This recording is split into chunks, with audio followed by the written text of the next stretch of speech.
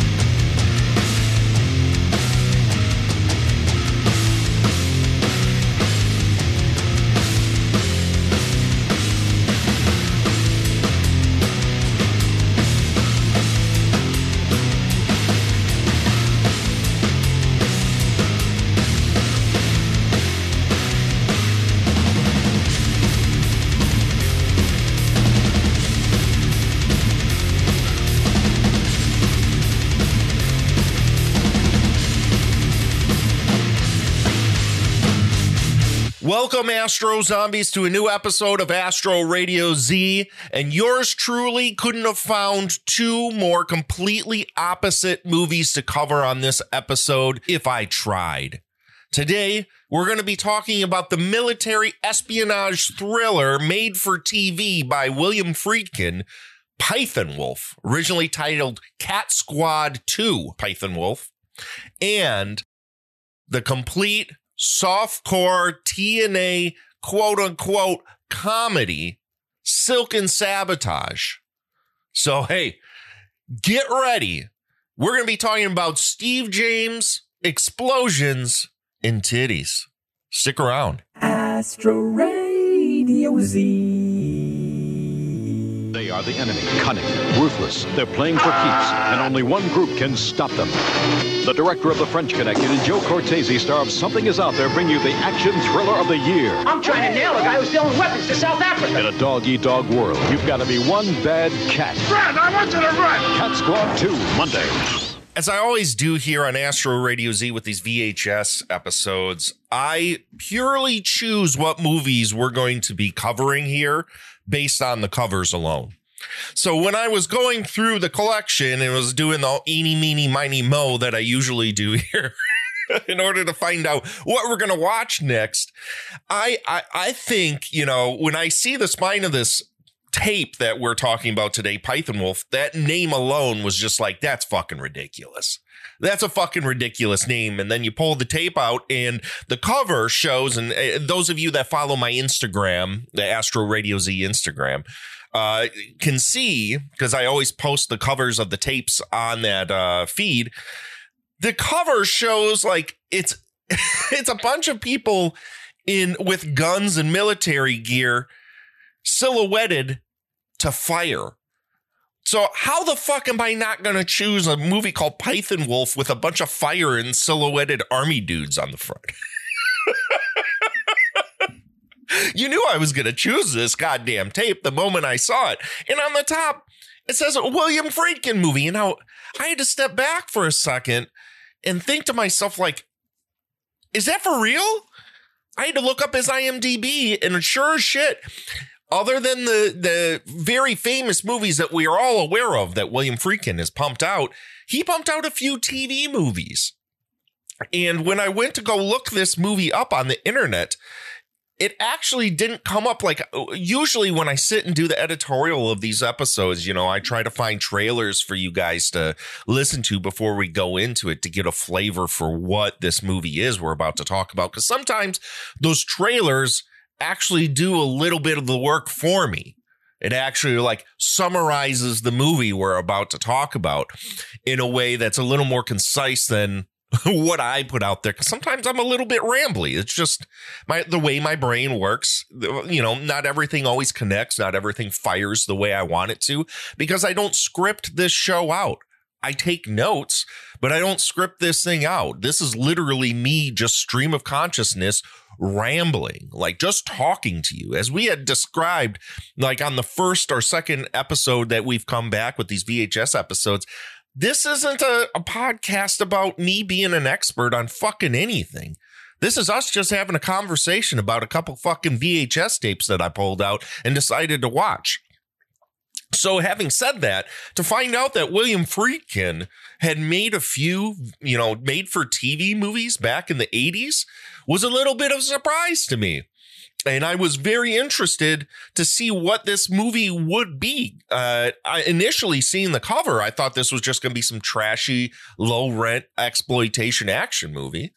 And then upon seeing his name, you know, slapped across the cover of this thing, I'm like, oh, are we going to watch a classy ass movie here? Is that what we have? Is this not an Astro Radio Z movie?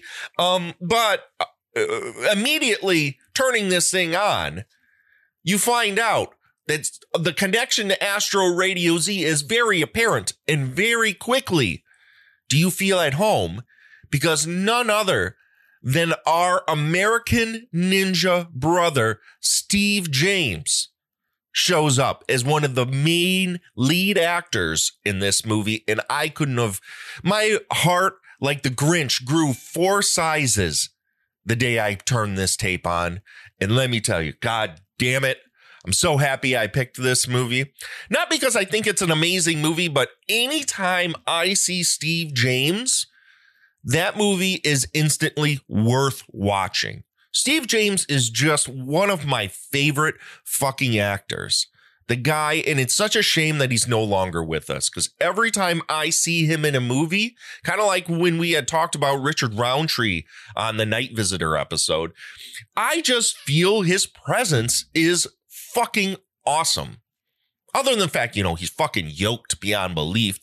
You wouldn't believe that anybody could kick his ass, but let's not get ahead of ourselves here on this episode, because boy, does Steve James get tossed around in this movie a lot. But anyways, Python Wolf, which I had kind of described in the, the preliminary preamble for this episode, was a made-for-TV military espionage movie. It's twisty, it's turny, it's extremely plot-heavy, and has a good stable of actors attached to it. This didn't look like some cheapo made-for-TV movie for the most part. This actually felt like a movie that, if the shackles of it having to be a made-for-TV movie, because this was produced by NBC, if those shackles were taken off of it and it was allowed to be what it needed to be, this could have been a really, really good movie. As is, and we'll get to it when we break it down, the good, the bad, and the what the fucks of this movie, it unfortunately is constrained on the post end by decisions because it's a TV movie. We'll get to why I say that when we get to the bad section of this, but Python Wolf, as it is, and I'd be interested to see if there was an actual longer cut of this movie, a full cut of this movie. I doubt, this is one of those instances where I'm sure, and this was really prevalent back in the day of actual film, that there is any other cut, because when they made edits, and we found this out through, the various edits of the Friday the 13th movies, that when things were cut out back in the day, when you were cutting from film, those various elements were just thrown away. Studios didn't care, didn't think about, behind the scenes stuff or extended editions or, director's cuts or like special features on DVDs. That wasn't a thing in 1988 when, Python Wolf was made. Those extra sequences are thrown in the fucking trash, because this would just play on TV a few times and then it would be forgotten. Luckily for us, they decided to put this thing out. Vidmark Entertainment put this thing out on VHS. Unfortunately, it feels like a truncated made-for-TV movie, and that's a bummer, because Python Wolf, once it finally got going, was a completely enjoyable action movie. I thought it was fine. Just very unfortunate that the edit we see here on this tape just feels so rushed. But anyways, let's get to what is Python Wolf. As we do here on these VHS episodes, I'm going to read the back of the box to you, and we'll get the proper synopsis as, what we do here, where what I'm trying to provide you is that experience of walking into the video store and picking up a tape and then having to read the back of the box and determine whether or not you want to fucking watch this gimmick. So Python Wolf, the back of the box gives us, there's a pull quote from the Chicago Tribune, a crisp, classic spy thriller. And on the front, we have from Newsday, a masterpiece, and every single fucking letter in that has a period in it. An M period, A period, S period, T period. You get the fucking point. The New York Times Syndicate says Friedkin proves once again he is the master of visual effects. We'll refute that a little bit when we get into our bad section here, but and then the last bold quote we have on the box is USA Today. Action ripped from the headlines and a terse style that's unnervingly realistic. I will disagree with that as well, because the editorial of this movie is its ultimate downfall. But oh my God, I am getting ahead of myself yet again. Here is the actual synopsis read to you from the back of the box here of Python Wolf. Academy Award-winning director of The French Connection, The Exorcist, and To Live and Die in L.A., William Friedkin masterminds another action suspense classic with Python Wolf. A secret army of ultra-right-wing South Africans maneuver to steal plutonium for a nuclear weapon. The job of the elite and highly secret counterattack group is to stop them cleanly, quietly, and without international incident. Murderous arms dealers and Air Force hotshots willing to sacrifice anyone for their own agenda deal a treacherously deadly hand. Passion, grief, and revenge collide with bureaucratic callousness, and the group must lay all 9 lives on the line just to break even in this high-tech, high-powered adventure. Now, what they're referring to there is the 9 people that must lay their lives on the line is the Cat Squad. And because this movie is a sequel to a movie called Cat Squad, there is a lot of things about the front end of Python Wolf that just don't work because you do not have that prior experience with these characters. You're thrown into scenarios where you're supposed to care about them, but it is so rushed and so thrown together that it's hard to give a fuck about a single one of them. But our initial group of characters that are the Cat Squad that we're supposed to give a fuck about is Jack Youngblood as John Summers, Joe Cortez as Burkholder, Steve James as Bud Rains, and Deborah Van Valkenburg as Nikki Pappas. These 4 people comprise our Cat Squad, our paramilitary espionage group, this covert squad that goes in and handles the military's dirty work. We are thrown into a plutonium heist fucking mission off the bat. And let me tell you, man, Steve James just gets fucking handled this entire fucking sequence. But as I said before, you get thrown into this sequence right off the bat, and it's very disorienting because the editorial of this movie feels like William Friedkin had given NBC Studios an actual movie. And that movie, I bet you, was well over 2 hours long. I bet you this movie initially, the version we see right now is an hour and 38 minutes. And I'm sure they had a strict deadline because of, blocks on TV can't go for, remember back in the day for TV movies, you can't go beyond 2 hours on a block of TV. And those 20 minutes, the 22 minutes past the hour and 38 minutes, the runtime of this movie were all commercials. So I'm sure they saw this movie, and I bet you that movie was far better than what we see. And they're like, man, we gotta tidy this up. We gotta really cut this thing down. And boy, does it show. It really shows. There are really no establisher shots for any environment. There's no breathing or emotional resonance given to characters. It is literally pop, pop, pop, pop, pop, pop, pop. Between every single scene, every interaction, everything in this movie, unfortunately, because of this, just doesn't breathe and doesn't give our characters and the situations the space to make any of it matter. It is just like these things happen and we're there to see them happen. We're not there to feel them happen, even though there are sequences where supposedly emotional things are happening. But because they're really cut to such a bare minimum, you don't give a fuck about any of the consequences of any of the things that go on. And it just unfortunately renders this movie kind of impotent when it comes to the grander scheme of like, is this a great movie?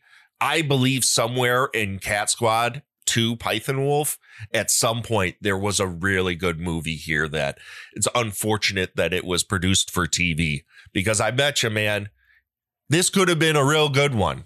As is, can I recommend, because this is obviously like the general thoughts section of this review, is that can I really sit and recommend Python Wolf for you guys to seek out?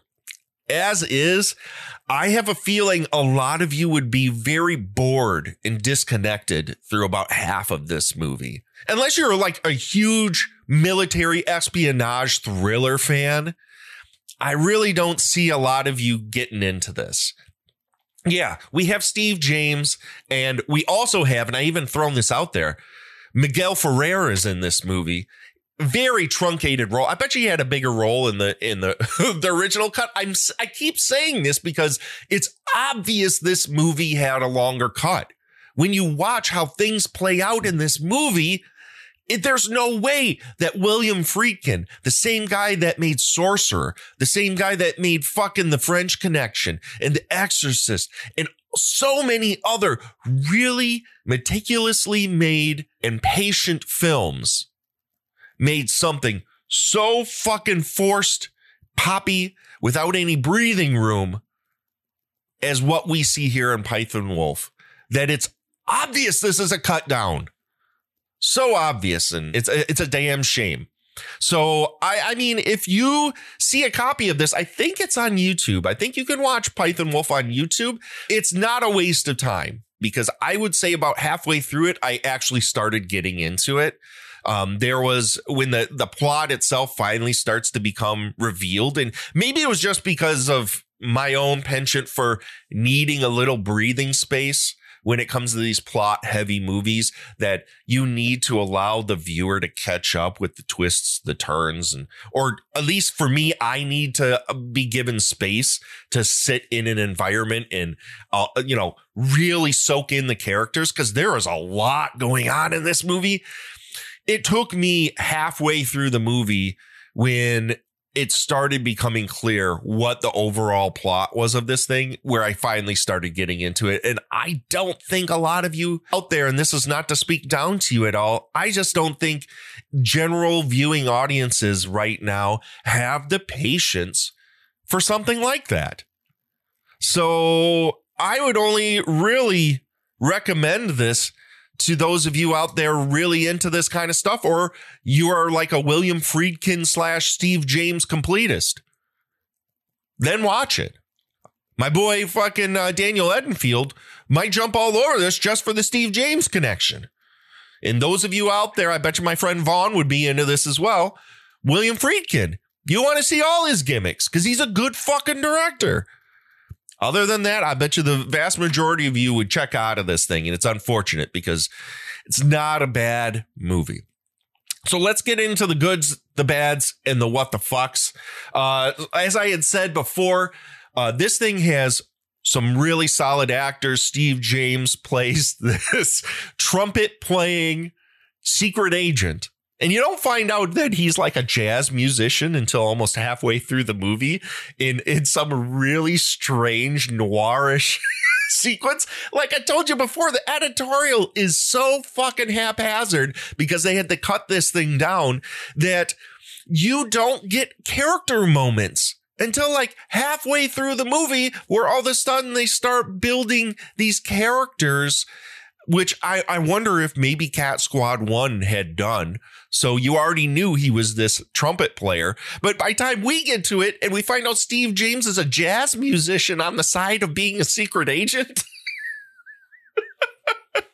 it comes as like a fucking slap in the face. You're like, what the fuck is this?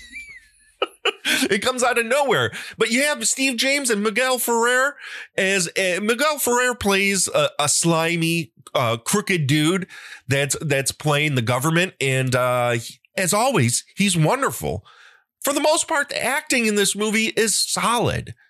And thankfully, I'm sure a lot of it has to do with, because there's a lot of TV actors in this movie and a lot of people I'd never seen before. I have a feeling William Friedkin, as a director, coaxed a fairly decent performance out of them. So the acting is good. The music is by Ennio Morricone. Can you fucking believe a TV movie has Ennio Morricone?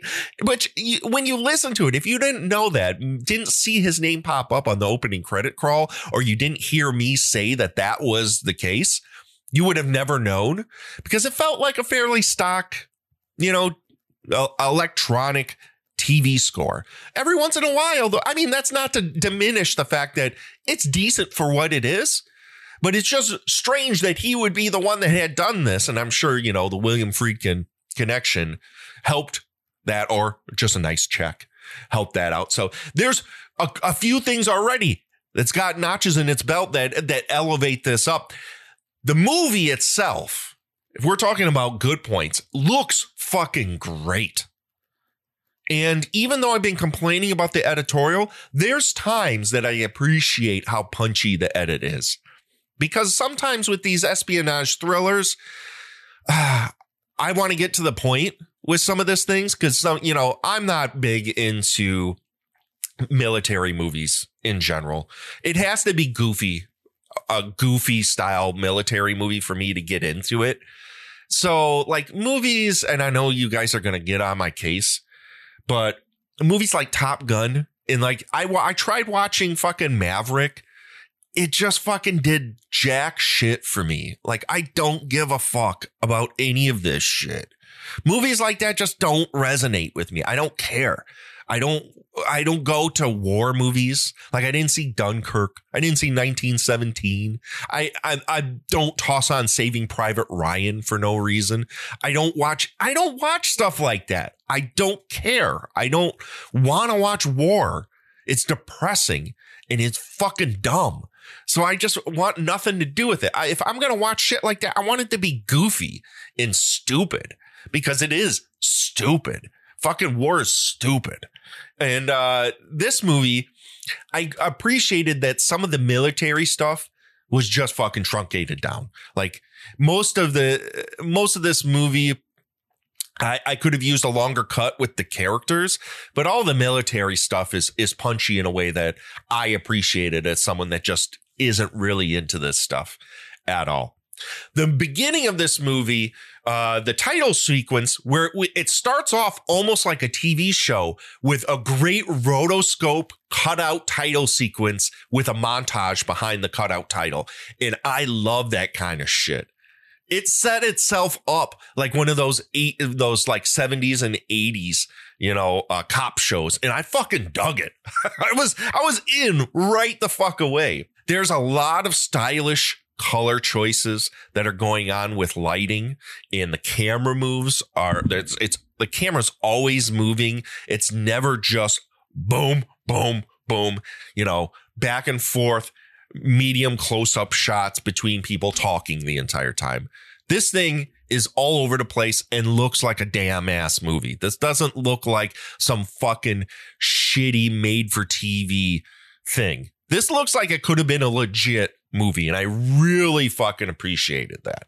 Now, to go any further into my goods, I'm going to have to cue the boarding house spoiler music. This is a warning. Thank you. Not that you guys really give a fuck, but because I have a feeling the vast majority of you aren't going to go seek out Python Wolf, but maybe you are. So I just want to put this out there that there's going to be some spoilers here and I usually don't like doing spoilers for these reviews, but about halfway through this movie, there's a double cross and Miguel Ferrer kills the female secret agent Nikki out of fucking nowhere. And I was floored by this double cross. I didn't see it coming. I didn't think there was anything really at stake for the vast majority of the characters in this movie. Because it's a TV movie, I kind of figured, they were going to get through this thing unscathed to live and breathe another day. There got to be which is inherent in TV serials. The characters need to live on so you can create more content, right? Fuck no, not here. Nikki gets fucking knifed in a fucking park by Miguel Ferrer, and I was floored. I was goddamn floored by this. And then later, Brooke Holder, who was our main lead in this movie, he is in a bar crying into his drink with Steve James, who's in the background playing trumpet for no reason. And it's so noirish and so stylish the way they did this. And he is just fucking falling apart over Nikki, which I didn't quite know that maybe there was some unrequited love there or like a crush or something. It's never indicated because Nikki at one point earlier in the movie gets married to the fourth member of Cat Squad who gets, taken hostage at some South African internment camp. I'm not even going to sit and go into like the nitty gritty of the plot of this thing. It's stupid and it's all over the place. It's twisty and turny and at points didn't make sense. So I'm just going to give you the main things that I took away from it. She got married to this Air Force guy who gets shot down over fucking South Africa.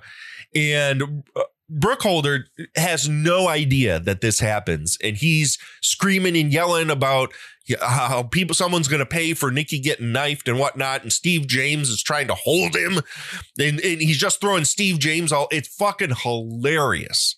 This whole sequence is so over the top. It's so fucking hilarious, but it's so stylishly done that it looks like it's some noir movie with really saturated blues and reds. And this keeps happening in the movie. I fucking loved it. All the ridiculousness of all these machismo assholes, having to constantly prove themselves to everybody with this lighting in the style. Man, I was in. I was all the way in. Later, cue boarding house spoiler music. This is a warning. Thank you. Brookholder gets shot while they're in the middle of trying to, thwart another scheme. And he falls back screaming in slow motion multiple times. It crossfades a couple times and you hear the scream reverberate out. It's so fucking good. Jesus Christ. In the midst of this ultra serious movie, that made me laugh so fucking hard. Holy shit, was it unexpected. And then he gets wheeled into the fucking hospital in the emergency room unceremoniously because this movie has no breathing space. It just cuts between things. And you hear him get wheeled into a fucking, I'm guessing, a surgery room with Steve James.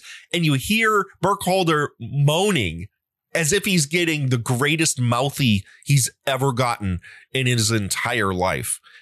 It's all so fucking funny, unintentionally, that, man, it made me continue on with this movie. And then to round out the goods, the main bad guy's death. And there is a main bad guy, even though he's barely in this movie. He's like the leader of the internment camp. His death comes out of fucking nowhere and is so glorious. He gets like steam shot into his face at some nuclear reactor site. And then he falls into like some electrical charge unit and just explodes. It's fucking awesome. It's so fucking good. So the bads of this movie, there are a few cheapy, digital special effects with some of the screams that go on because there's, because this is military, of course, there's computers, high-tech computers and surveillance systems and things of that nature. And the screens, the budget obviously shows in post when they were supposed to put this stuff in there. It looks cheap. Even on VHS, it looks way out of place and doesn't look good. As I had said before, the main downfall of this movie is the editorial, is the fact that this was intended to be a TV movie. The constraints of having to fit that hour and 40-minute time restriction really makes the edit of this movie just kind of insufferable at times. And it feels jumpy. There's no time for mood. There's no breathing. There's literally no transitional space between scenes. And at times there's VO that's going on that continues over a scene where it's inappropriate. There's stuff, it just doesn't line up and it's confusing. And it's too bad because this movie deserved more than that. Because this movie is also a part 2, there feels like there's a lot of character development that's not here. The situation just starts and it rolls. As I had said before, there are moments like the two getting married that I had talked about that carry no emotional weight because we don't care. We don't know these characters, but they're played like we're supposed to. The edit doesn't help these sequences because no space is given for introspection or emotional character moments. Some scenes don't set up the players at all. And the biggest, most egregious player in this scenario is the final battle scene in this nuclear reactor, where we cut from one sequence to all of a sudden this sequence where people are piling out of like vehicles to try and fight each other. And we don't even realize our main players are part of this scene at all, because it's just a bunch of people in masks, in outfits, fighting. And then once our bad guy dies, all of a sudden we see Brookholder standing there, and we never knew he was in this scene at all. So, you know, part 2 of this with the character development and the editorial really just kind of like renders this movie an absolute fucking mess. There's also a sequence, like I had told you before, where our military guys get, you know, stranded in South Africa and they eject themselves out of their plane that's crashing because they get shot with some like random laser that fucks up all of their instruments in this plane, this spy plane that looks like a stealth plane. The ejection sequence is so clunky and edited so poorly. But it's pretty fucking bad. It takes about 40 minutes to get into the actual story of this in the large plot that it just doesn't gel until about an hour in of this movie. Miguel Ferreira, where, you know, I had said one of the goods is that he's in this movie, is he's always fucking great in everything he's in. And unfortunately, he's not in it much. And he is killed in a sequence in which you don't hear a gunshot. You should have seen this happen. And I'm sure it was truncated down because it's a TV movie and they didn't want any violence on screen, but he's killed off screen. Way fucking bummer. And then the final, you know, bad that I have in this movie is that at one point, Steve James is interrogating a bad guy and the bad guy calls him a hard N. So you got that for a TV movie. They weren't okay with showing Miguel Ferrer get shot, but they were okay with having Steve James get called a hard N. Let that one soak in, folks. 1988. The what the fucks I have for Python Wolf to round this out is Steve James at one point walks into a bar to talk to 2 guys. And this might seem like a very small what the fuck. But for me as an editor and as a filmmaker, when I see this kind of stuff, I kind of question, like, what was the motivation here? And why? What is this scene in this shot telling me about the situation that's going on? You see Steve James walk into a bar, and then we get a shaky POV shot from his perspective walking to these 2 guys at this table in the bar. And then it cuts to a regular shot, and it's just like so off-putting and weird. Why would you choose to have a POV shot there? It made no sense. And my last what the fuck is, there is a sequence where the Cat Squad infiltrates this place in the U.S. government in order to find out what had happened to Nikki's husband, the guy that got stranded over South America. And they find a bunch of shredded papers and they stuff them into a duffel bag and bring them back to the Cat Squad's headquarters and then scan them. Like, just take these big piles of fucking shredded paper, put them on top of a scanner, don't even really lay them out in any way, and scan them. And somehow, in the random Kaggle fuck mess of these papers, the computer is able to interpret and put together these papers again. And it's just like, get the fuck out of here. No way. It is so cockamamie and so stupid. And you're like, no way. This would take fucking forever for you to lay these things out in a way the computer could reinterpret and put these files back together. Get out of here. And that's all I got for fucking Python Wolf. It is just a movie that unfortunately is disappointing just because it was a TV movie, and you can tell the constraints, and I don't want to keep going on the same thing I've said before. So for those of you out there, I'll say this as a general thought at the end here. For those of you out there into Steve James, into William Friedkin, into Miguel Ferrer, there's things about this movie that are worth watching and seeking out. The majority of you might not get into this so much. So it's a mild recommend. I enjoyed my time with it, and I'm glad I watched it. But honestly, it's a bit of a disappointment. So that's it for Python Wolf. Coming up next, turn down the lights, get a nice beverage, turn on that saxophone music, and get ready for nonstop titties in Silk and Sabotage. You are listening to Astro Radio Z.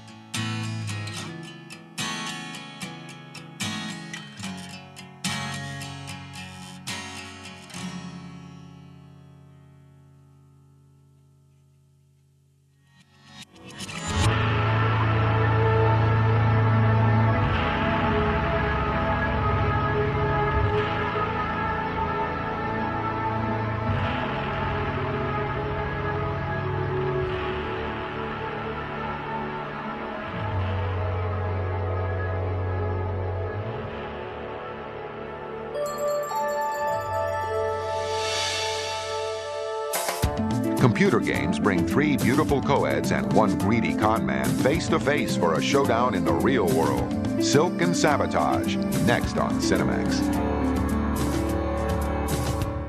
It's really been a long time since we've sat and discussed some pure sleaze here on Astro Radio Z. Longtime listeners know that back in the day, I would say probably 3-4 years ago at this point, I had done a podcast on the side of Astro Radio Z called the Podcast at Orgy Castle, where my friend Paula and I discussed pornos and exploitation, like nudie cutie movies and just pure Euro sleaze and stuff like that. And Astro Radio Z stopped doing a lot of that kind of content a while back because I got sick and tired of doing we were doing the porn parody episodes, if you all remember correctly, where I was taking pornos that were parodies of other movies and cutting out the porn and just watching those for the stories. And it just got to the point where even those were some of our most popular episodes, I didn't want Astro Radio Z to be focused on that kind of content, not because I find it shameful or I'm not into that kind of thing. Obviously, I did a podcast called Podcast at Orgy Castle I just talked about that was entirely dedicated to that. There are 30 episodes of that podcast if you want to go check out. Astro Radio Z and myself, I'm going to speak for myself, are very sex positive. I have no problems with that kind of content whatsoever. I just didn't want to sit and watch porno constantly for fucking Astro Radio Z. That's not why I started this podcast. I mean, I didn't start this personally. My friend Corey J. Udler is the one who started Astro Radio Z. But when I took it over and I started doing this myself and changed it to what it is today, my intent wasn't to just sit and talk about porno movies. Not because I don't like them, but because this show is primarily about the stuff that I enjoy and I grew up kind of watching. Like this podcast to me, if I'm going to sit and have like a confessional testimonial here for a second, this podcast is kind of like, what would I have liked to listen to when I was growing up, seeking knowledge or trying to find out about cool shit that I was into? If 15-year-old Derek had stumbled upon Astro Radio Z, what would he have loved to have heard in that show? That is always has been and always will be how I put this show together and the direction of this show. Now, obviously, as a 45-year-old man, my tastes have changed. And my perspective has changed per what I'm into and what I like and the content I want to put out there. But that 15-year-old Derek is always informing me as to what I want Astro Radio Z to be. Because I think as young kids and as people that are impressionable and just getting into these kind of movies and maybe into metal like I was and I still am, always searching and seeking out new things, I want to give them the space to be accepting and open to everything. And so I wanted to come back eventually to some more smutty films because I do love smut. Take that and drop it and put it wherever the fuck you want. I like smut. I watch smut. There's nothing shameful about watching smut. If you're out there and you feel like it's shameful or degrading or beneath you to watch smut content, then Astro Radio Z might not be the show for you. I am very open-minded about this kind of content, even though I had expressed that I didn't want Astro Radio Z to exclusively become a smut podcast. That's why Podcast at Orgy Castle happened, because I wanted that to just be over there for the people that are exclusively into that content. But Astro Radio Z is kind of like a big mixing pot, right? As exploitation fans and as film fans, we tend to like everything. We're into, you listen to the last episode where I gave you my top 10 movies of last year, and it was all normie shit. It wasn't just bottom of the barrel crap, and it wasn't like Silk and Sabotage, which we're about to fucking watch, which is essentially like a fucking Jim Wynorski clone. It's like Astro Radio Z is about those bottom shelf movies like our good old bud Daniel Edfield used to do here on the Bottom Rack. It's about those movies that nobody talks about and that I usually gravitate towards. So to come back to some smut content, to get back, round about this conversation, to get back to this is kind of heartwarming to me, because it's been such a long period of time here on Astro Radio Z since we've talked about this kind of stuff. Like, what was the last time we talked about smut beyond, Witchcraft and the Vice Academy movies? I don't recall in those porn parody episodes. I don't think we covered any other smut here on Astro Radio Z. So Silk and Sabotage is kind of like a coming home. And I didn't mean to say coming in that way, but I did, to, the seedier side of Astro Radio Z. Silk and Sabotage, made in 1994 by one-time director, and I'm not lying to you about this. This is literally the only movie this guy ever made, Joe Cawley. It was produced and directed by Joe Cawley. Is literally, and I don't mean to diminish what this is, but it's obvious this is what it is, nothing but a softcore film. The movie is nonstop tits and ass, nonstop sex scenes where people are just rubbing against each other, and little else. Looking at the box, let's look at the box here. We got somebody peering in through blinds on the cover, and there's a lady who is starting in like partially dressed, and the tagline is a film about sex drives, hard drives, and other inter-office activities. Silk and Sabotage, man. That opening little trailer bit that I put before this thing, that for Cinemax couldn't have been more apt.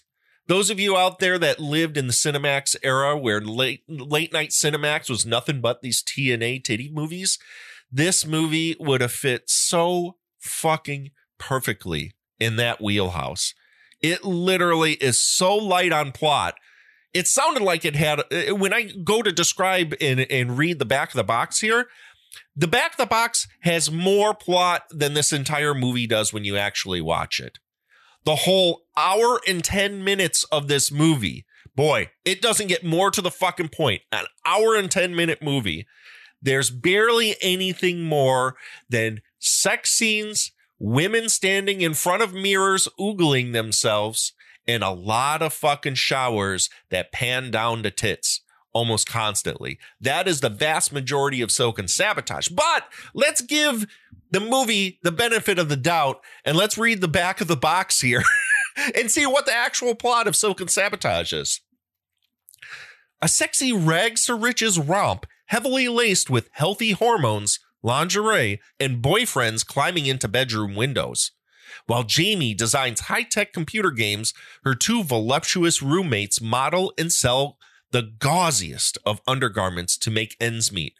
When Jamie's newly designed program is stolen in a sophisticated con, I laugh at that a little bit, the whole group bands together in a hilarious con of their own to recover the stolen goods.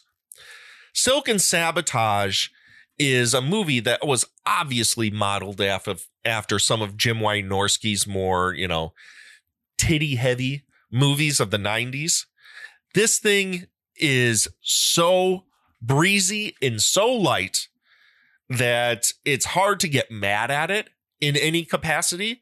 It's also hard to really give a fuck about anything going on. This was obviously designed as a stroke flick and nothing more. But that brings us to one of my major points of this movie, is that who is this for?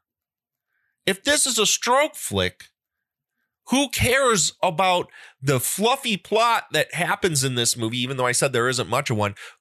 No dudes if this is a stroke flick, no dudes give a fuck. And if this is a movie that has a plot and it seems to be, directed in trying to show these women as, entrepreneurs and individualists and feminists, that it's directed so women will watch it. Why would they want to sit and watch unless they are lesbian? Why would they want to sit and watch extended sequences of breasts being washed in showers? Every last person I've ever talked to that has seen some of these Wynorski heavy movies where it's just women taking soapy showers and rubbing their boobs, they've all been like, boobs aren't that dirty. Why are we watching this? So I ask, who is this movie for? Again, as we had said in like the witchcraft episodes, this is acceptable porn. This is one of those tapes where if you would have went into the video store back in the day and saw this thing, you could take this because it is essentially a stroke flick.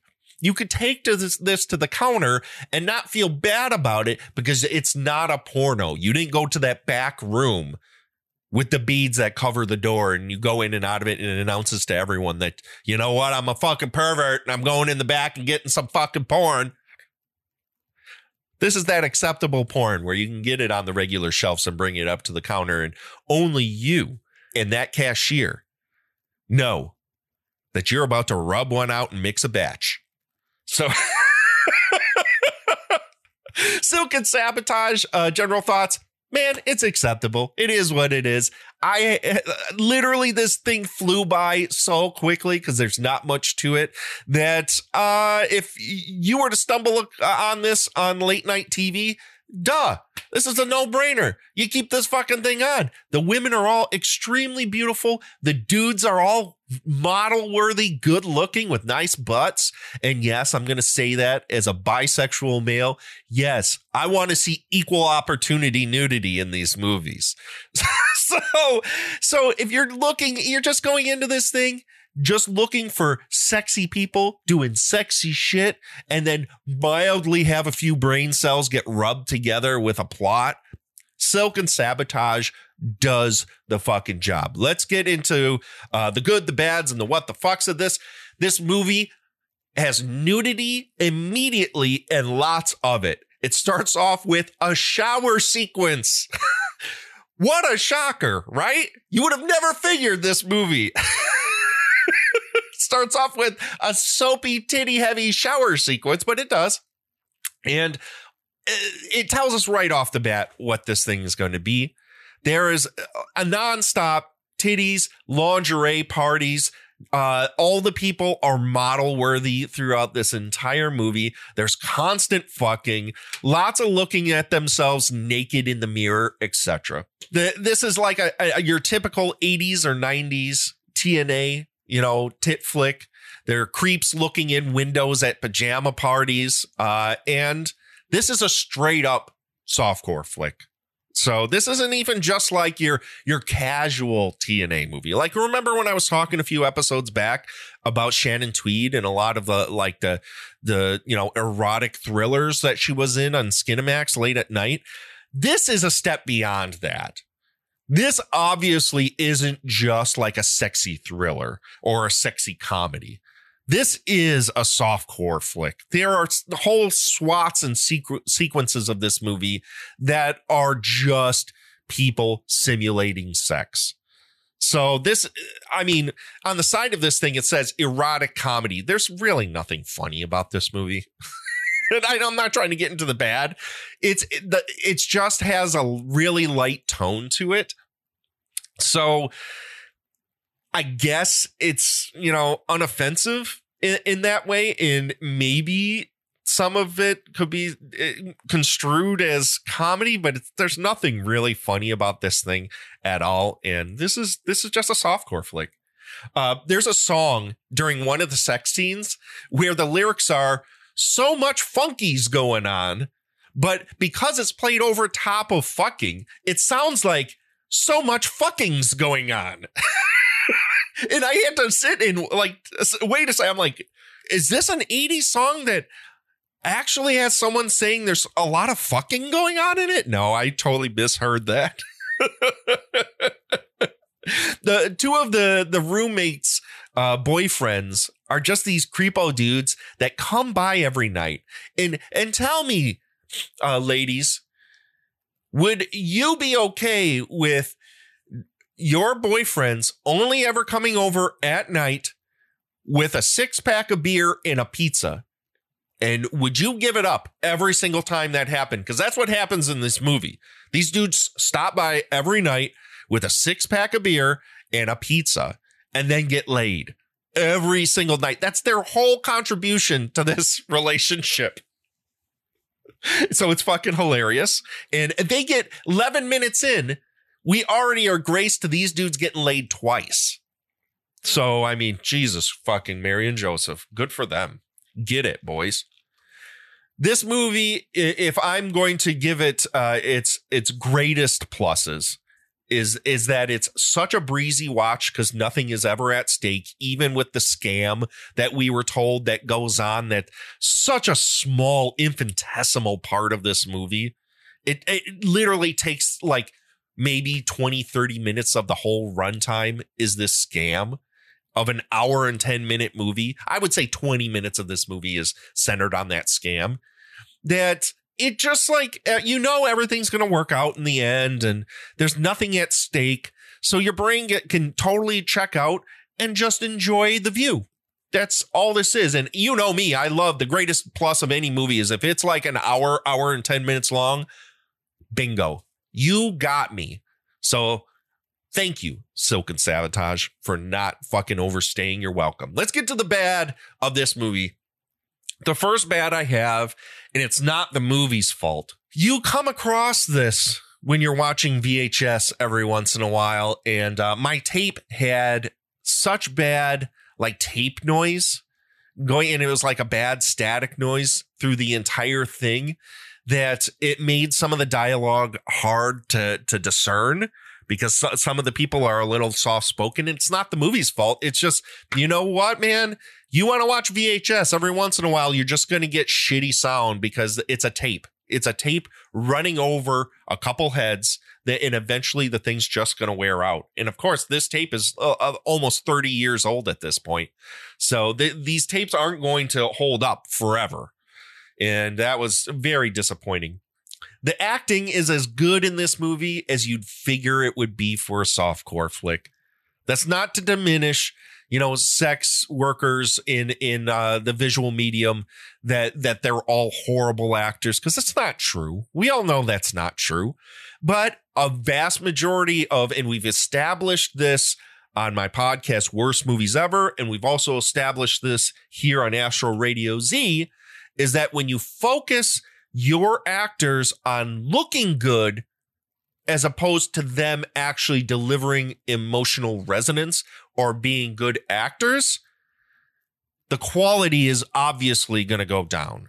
And because this movie is more focused on those women being extremely beautiful and the men being extremely handsome, more than them actually portraying characters that we believe, the acting is exactly what you would figure for this kind of movie. There are some weird editing ticks from time to time, but who really gives a fuck? I mean, it's a mild bad. The voiceover work in this movie is just fucking atrocious. This is nitpicky bullshit. Nobody cares about this shit when it comes to these kind of movies, right? Nobody gives a shit. If you're in the middle of fucking stroking your cock and you're seeing or flicking the bean or whatever the fuck you're doing watching this goddamn gimmick, the last thing you care about if there's a jump cut in the fucking edit. So this is real TikTok-y fucking bullshit, right? And we had already talked about, like, I don't really know who this movie's for. It just like, the movie's extremely male gazy, as the primary focus is the female naked body, but the story feels more along the lines of like some female fantasy. So it's really hard to figure out who this was marketed towards, Maybe it was marketed towards both in an attempt to like pull everybody in. I don't know. 20 minutes in, this movie, you immediately know this movie's just not funny at all. And that whole misnomer of like the erotic comedy gets thrown out the window. Half of this movie is stock music without talking. It was obvious this movie was made as cheaply as possible because there was probably, I would say, a good 15 minutes of this movie where there's no nat sound and it's just cheesy stock music with just showing things happen. Like there are sequences, and I'm not so sure I would even elevate it to a montage where it's just like there is no dialogue and you see people talking with this music played over top of it. And you just get the point that, oh, this interaction is happening. So that's a lot of what happens in this movie. Comedy. If we were to talk about, the comedy again, and this movie thinks comedy is cheesy horn music. That's what we get for comedy here is sound effects. Real bad. And last but not least, our lead good guy that ultimately wins the lady in the end, Michael, his idea of talking to women is to constantly put his hand on their inner thigh. Like there are like every sequence where this guy is talking to someone, he's constantly putting his hand on the women's inner thigh. Doesn't matter who they are. That's how he connects with people. So I think in 2023, that wouldn't fly, especially as a boss. Let's get to the what the fucks. There's a self-lotion scene in this movie with our lead actress, and it's played to sexy sax music, as so many of the scenes in this movie are to bad stock music.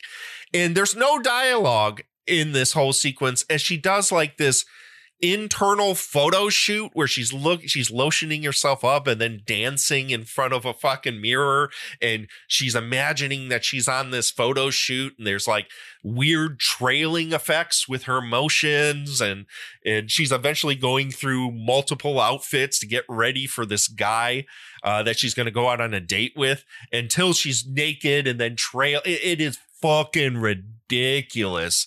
And it just like, what is this?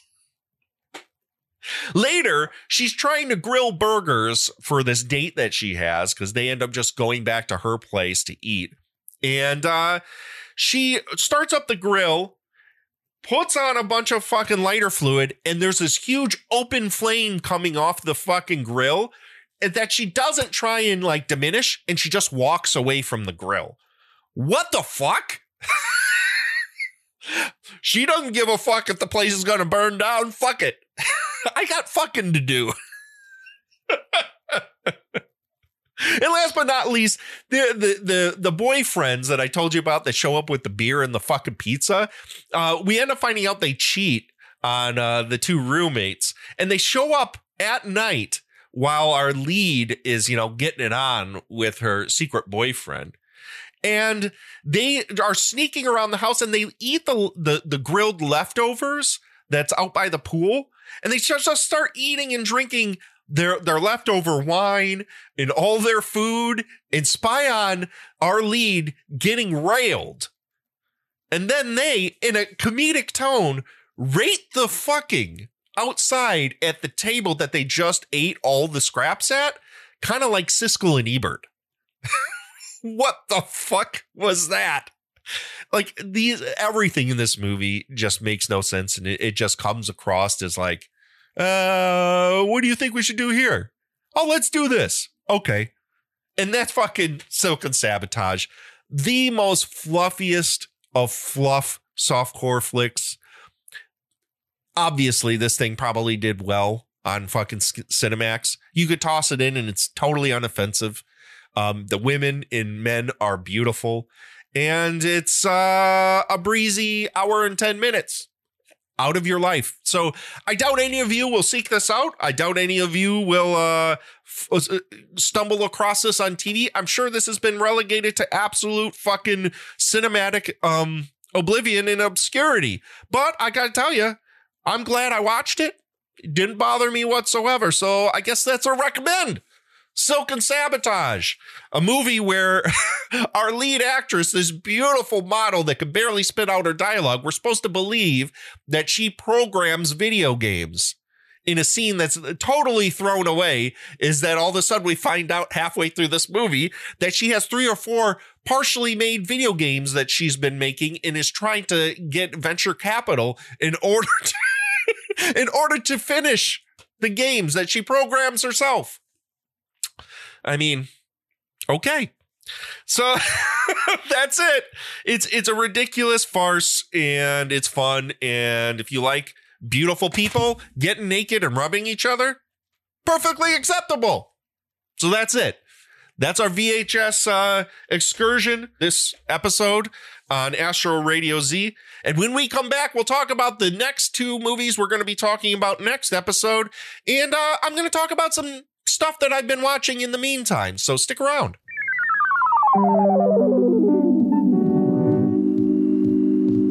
This is Astro Radio Z and we love talking about movies with you. If you are looking for more episodes and want to become part of the show, go to patreon.com/Astro Radio Z and become a monthly subscriber to have access to 100+ bonus episodes of content. Jump in. Make Astro Radio Z yours and become a Patreon subscriber at patreon.com/Astro Radio Z.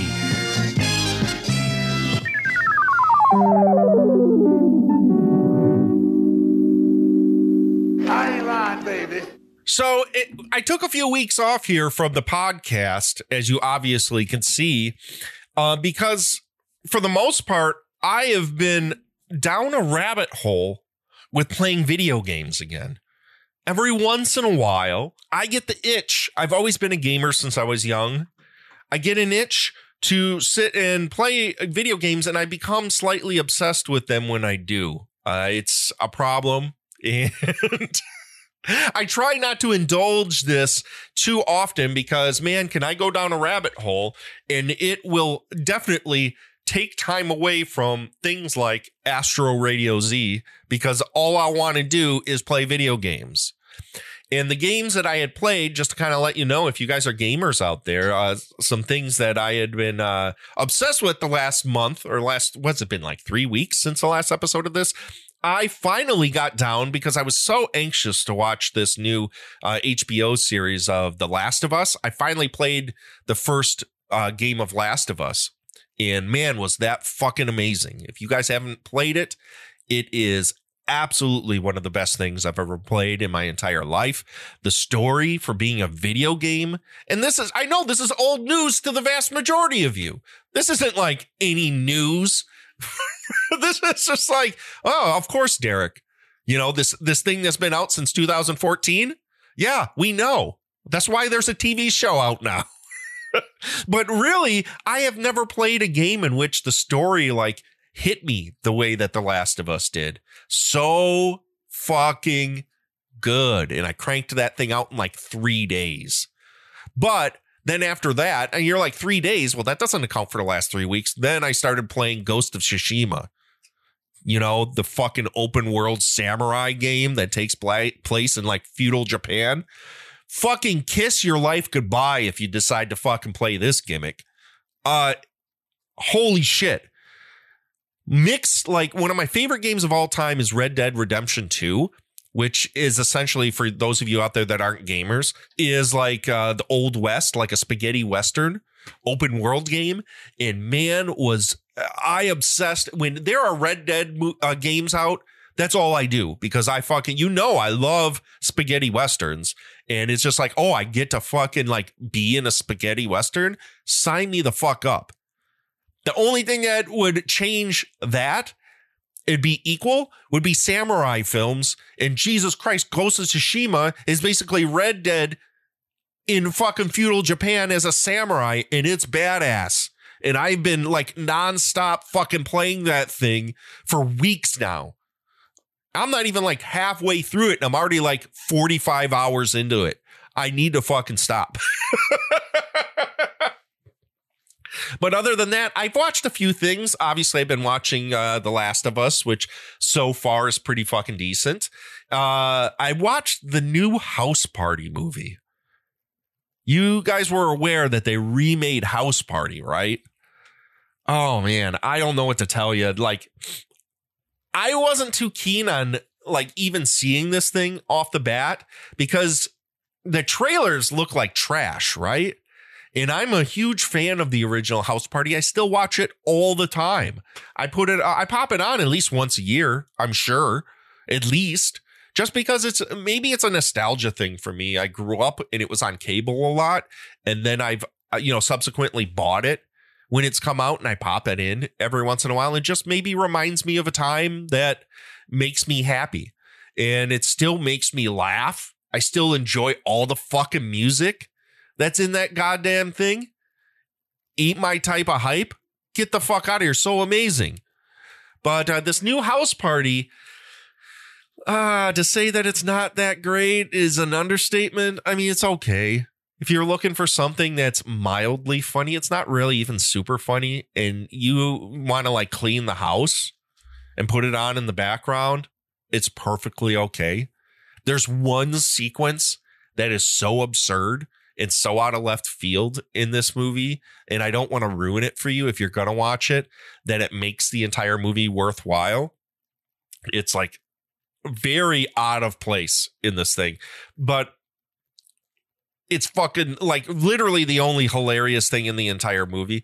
So I don't know. I can't really recommend it. If you stumble across it and are interested, go ahead and watch it. It's not the worst thing that I've seen, but it's definitely not the original.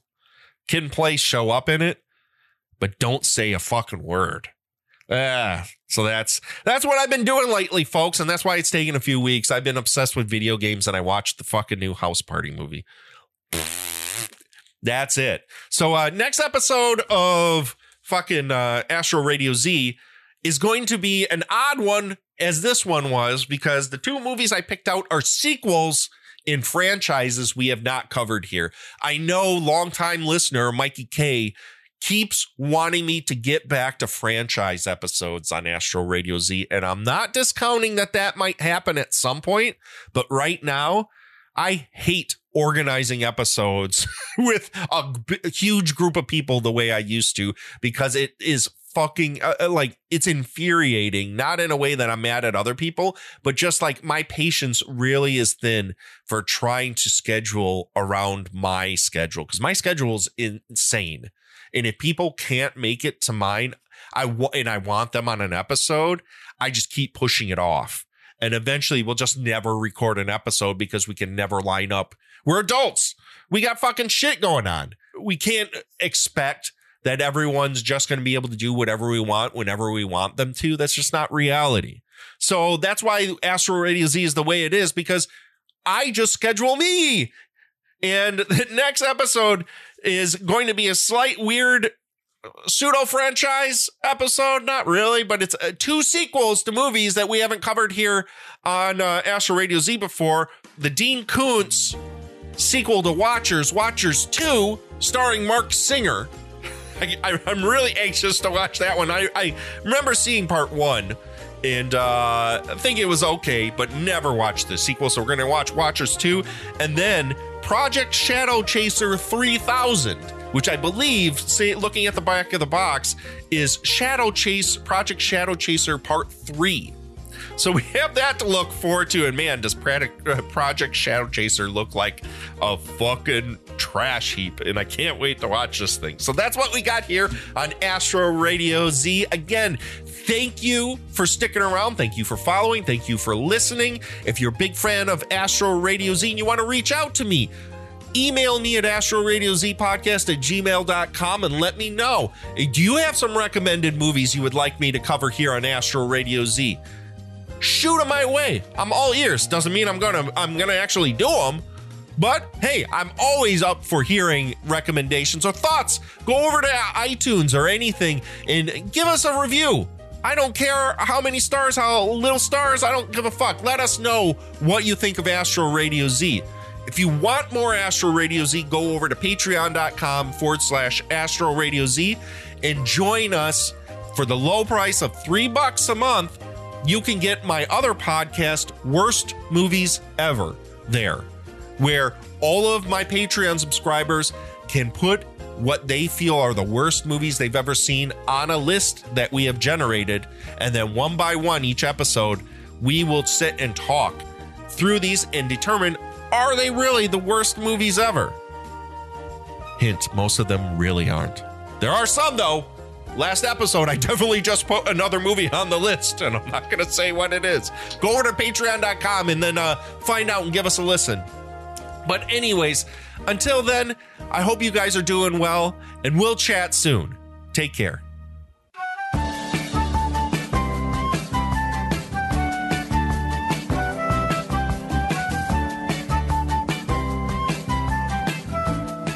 Astro Radio Z is written, produced, edited, and performed by Derek Carey.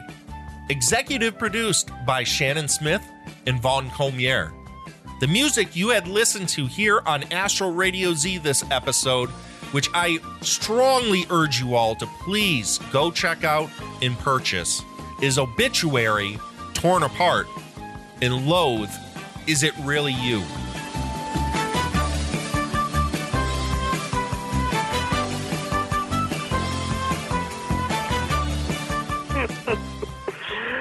Oh, that's good shit, man.